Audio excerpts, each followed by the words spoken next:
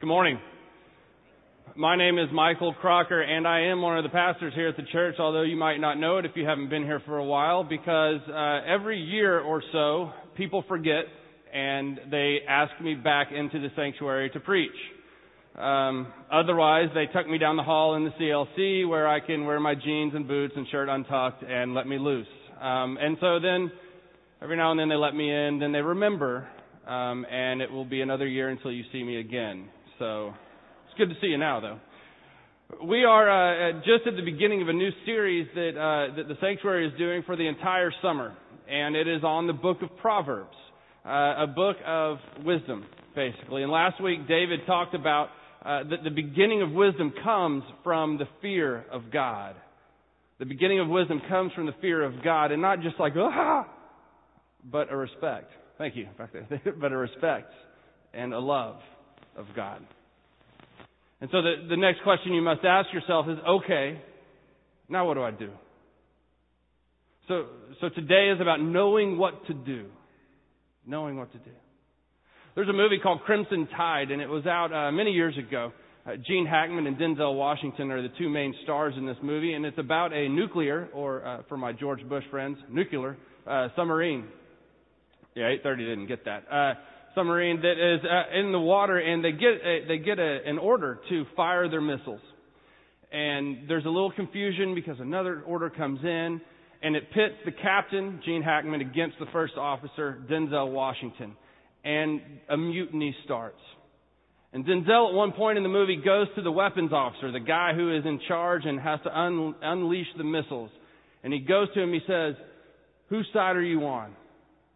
Who are you with? Who are you going to follow? Or, more appropriately, who do you trust?" Who do you trust? That's a big question. It's a big moment in the movie. And really, it's a big moment in all of our lives when that question we ask to ourselves, who is it that we trust? Who is it that we put our trust and our faith in? Who is it that every day of our lives we say, I trust you. No matter what happens, I trust you. In the book of Proverbs, chapter 3, it says this, verse 1. There's some Bibles in front of you in your pews if you want to grab it and read along with me. Proverbs chapter 3 is where I am. This will be a little different translation than you might have in front of you. "My child, never forget the things I have taught you. Store my commands in your heart, for they will give you a long and satisfying life. Never let loyalty and kindness get away from you. Wear them like a necklace. Write them deep within your heart. Then you will find favor with both God and people, and you will gain a good reputation." Verse 5. "Trust in the Lord with all of your heart, and lean not on your own understanding. In all your ways acknowledge Him, and He will make your path straight. Don't ever be impressed with your own wisdom. Instead, fear the Lord and turn your back on evil. Then you will gain renewed health and vitality. Honor the Lord with your wealth and with the best part of everything your land produces. Then He will fill your barns with grain, and your vats will overflow with the finest wine." Trust in the Lord with all your heart. You know, over the past few weeks, I know you've been doing the Shema before David reads the Scripture, before you all sit down, and I did a little differently today, but the Shema, for those of you that haven't been here, is something that kind of centers us on God and helps us remember what is about to occur, that God's Word is about to happen. And what is it that we say? Love the Lord your God with all your heart and all your soul. Today's scripture out of Mark, it says, in all your mind and all your strength. It doesn't say love the Lord your God with some of your heart and some of your soul. Just a little bit of your mind, and whatever of your strength you can offer Him. That's not what it is. And the psalmist right here doesn't say trust the Lord with some of your heart. I know you have a lot of things going on in your life and in your day, and I know that you trust a lot of people and you trust a lot of things, so whatever room is left, go ahead and trust God with that. That's not what He says. He says trust the Lord with all of your heart.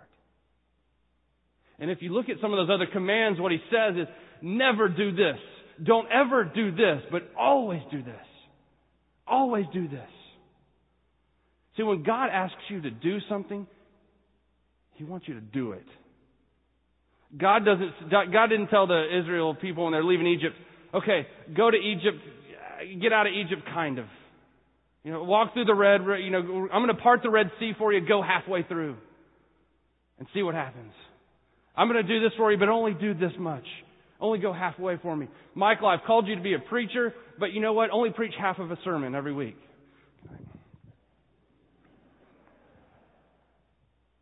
When He asks you to do something, He asks you to do it. Trust the Lord your God with all of your heart. Trust is a big thing. It's a big thing. It's a very important thing in relationships. It's a very important thing in families. Ruth Ann asked me as we were preparing for this Sunday how long I was intending on preaching. And I told her, I said, well, Ruth Ann, in New Heights, what I do is whenever the worship team stops, I get up. And there's a big, huge clock at the back of the CLC. And I know at the 9:30 service, I have to be done at 10:30. So I preach until 10:30 hits. And at the 11 o'clock service, I preach until the 12 o'clock thing hits, and then I'll get off the stage. She said, there's not a clock in the sanctuary. I don't wear a watch. So we're all just going to have to trust that I will finish in a timely manner. Trust is something that comes up in our daily lives. Something that comes all the time. Every day there is an aspect or an element of trust in your life. The question is, who do you trust? What do you trust? My son turned a year old yesterday. His name's Corbin, and he's about this tall, I guess, and weighs about 50 or 60 pounds. A little bit of exaggeration. He does weigh, I think he's hitting in the 30s now probably. He's a big fella. Okay, he's takes after me. And when he was beginning to walk, he's running all over the place right now. When he was beginning to walk, I was watching him in our bedroom one day. And he had his hand on the back of the bed. And he could stand up and he could do the little cruising thing. If he was holding on to something, he was good to go. But taking that hand away was a big step for him. He had to trust that he was going to be able to do it. See, it was a big leap. If I let go of this, am I going to be okay? And I just sat there and I watched him. Didn't give him any help. It's Father's Day, Didn't give him any help, any assistance. I just sat there and watched him. And I let him fall, and he'd get back up. But he had to trust in the fact that if he let go, he would be okay. I've learned a lot of lessons from my children. We have two. We have a little girl, Grace, and a little boy, Corbin. I've learned a lot of lessons about God from them. But the main one I've learned is about trusting. About all full force open my heart, my soul, my mind, my strength, and just laying my trust at the foot of the cross. There was a little girl at the children's sermon this morning who ran up here. I don't know if y'all noticed her. She was a cute little girl. She ran up here, was the first one up. Audrey wasn't even out of the choir loft, I think. She was still sitting there. And she sat down right here, and I asked her name, but I couldn't hear it because of the organ. But that's the kind of trust I want to have about God. Is when I'm put into a situation and when something comes in my life, I want to run down the center aisle and be the first one at the altar and get on my knees and say, God, I trust you. I'm here. I trust you. Over the past 2.5 years, Grace, our daughter, has had many medical issues go on. We've been in hospital after hospital, had many surgeries. We've seen more specialists than I can count on my hands and my feet. We have spent more time, logged more hours in waiting rooms than I care to ever. I've read more bad magazines, essentially, than I care to ever read again. And the thing that we have to do over and over and over again, because doctors don't know what's wrong with our daughter. There is no diagnosis for her. They don't really know what's going to happen. Will she do this? Will she do that? We don't know. The thing that Jenna and I have had to do time and time again is bring her up to the altar. Say, God, we trust you. We trust you. I don't know if she'll ever walk, but I trust you. I don't know if she'll ever talk, but I trust you. I don't know if she'll ever eat by her mouth again, but I trust you, God. I don't know if the seizures will come back, but I trust you. I don't know if she'll live to see a long life, but I trust you. I trust you. It's kind of a hard thing to do, but it's a freeing thing. When you trust God with everything. God, I trust you with all of my heart. That whatever happens, I know that you're in charge. I know that you're a loving God. So how do you do that? How do you do that? How do you trust with everything you are? How do you run down the aisle and jump down on your knees and just say, God, I trust you? You got to know God. You have to know who God is. Last week, David said that there are 31 chapters in the book of Proverbs. There are 31 days in July and 31 days in August. There aren't 31 days in June, but you can catch up. What he asked all of us to do was to read a chapter of Proverbs every day this summer. You're going to have to do some catching up. How many of you are on, we raise our hands a lot in New Heights. I know y'all, David probably doesn't make y'all do this. How many of you have read up to chapter 15? Today's the 15th. How many of you have caught up? Oh, you didn't know I'd be asking you to raise hands, or you would have read, huh? In order to trust God with all of your heart, you have to know God. In order to know God, you have to spend time in His Word. My challenge to all of us today, for those of us that are on chapter 15, and I'll be honest with you, I read 4 chapters this morning. I caught up so I could say this. For those of us that are on chapter 15, continue. Continue to read. Continue to spend time in the Word. For those of you that aren't there yet, catch up. Catch up. Get there. In the morning, wake up at 5 minutes early and read. At lunch, take a little bit of time to read God's Word. Get to know God. And then maybe by the end of the summer, all of us, when I say, do you trust God? We'll go, duh. I'm that little girl that runs down the aisle and jumps down on my feet, on my knees, because I trust God with all of my heart. Trust the Lord your God with all of your heart. And lean not on your own understanding.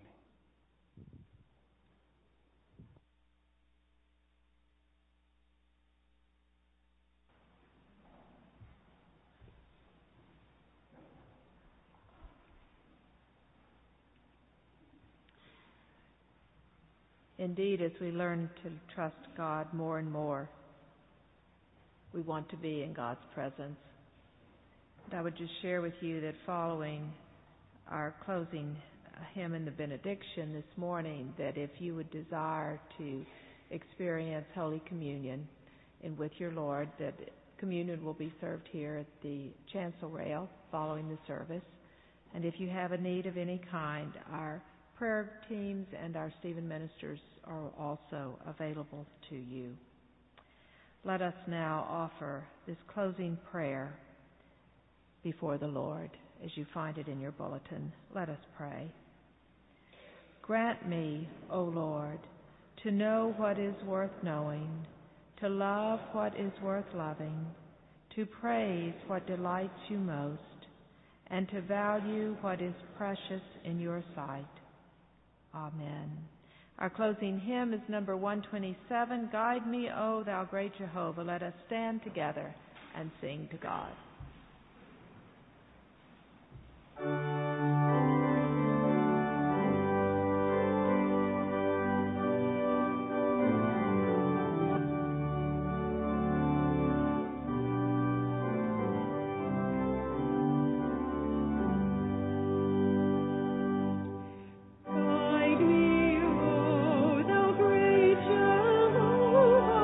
Pilgrim through this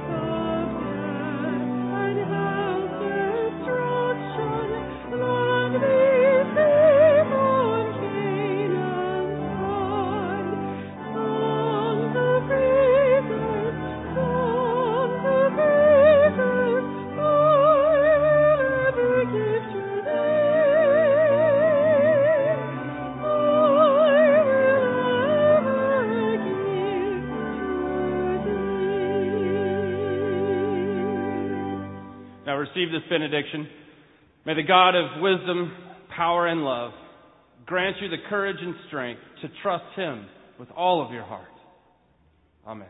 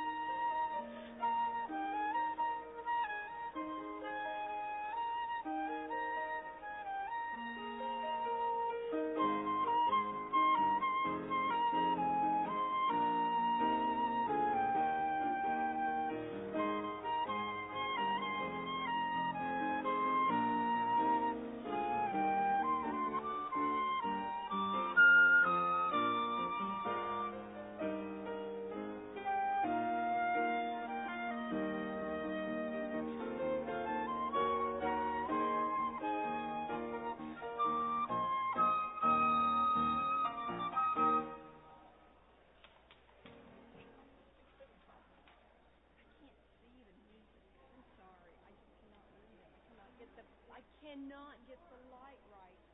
I am so sorry. I've missed everything. I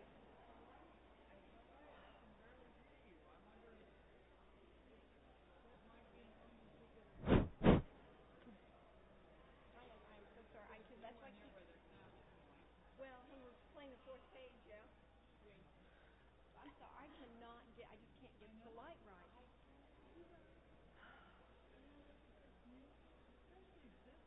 It seems like everything is starting so fast today. Oh. Well, don't do it. Do the other one. Yeah, it's awful. It's awful. I guess I need to buy a light. I've got a. Hey, I've got a light. I've got my light with me.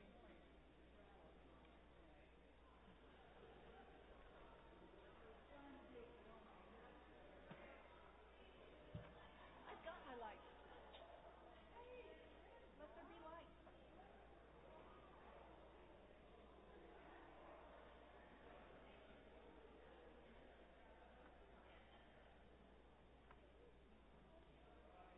That helps for one page. 15 more.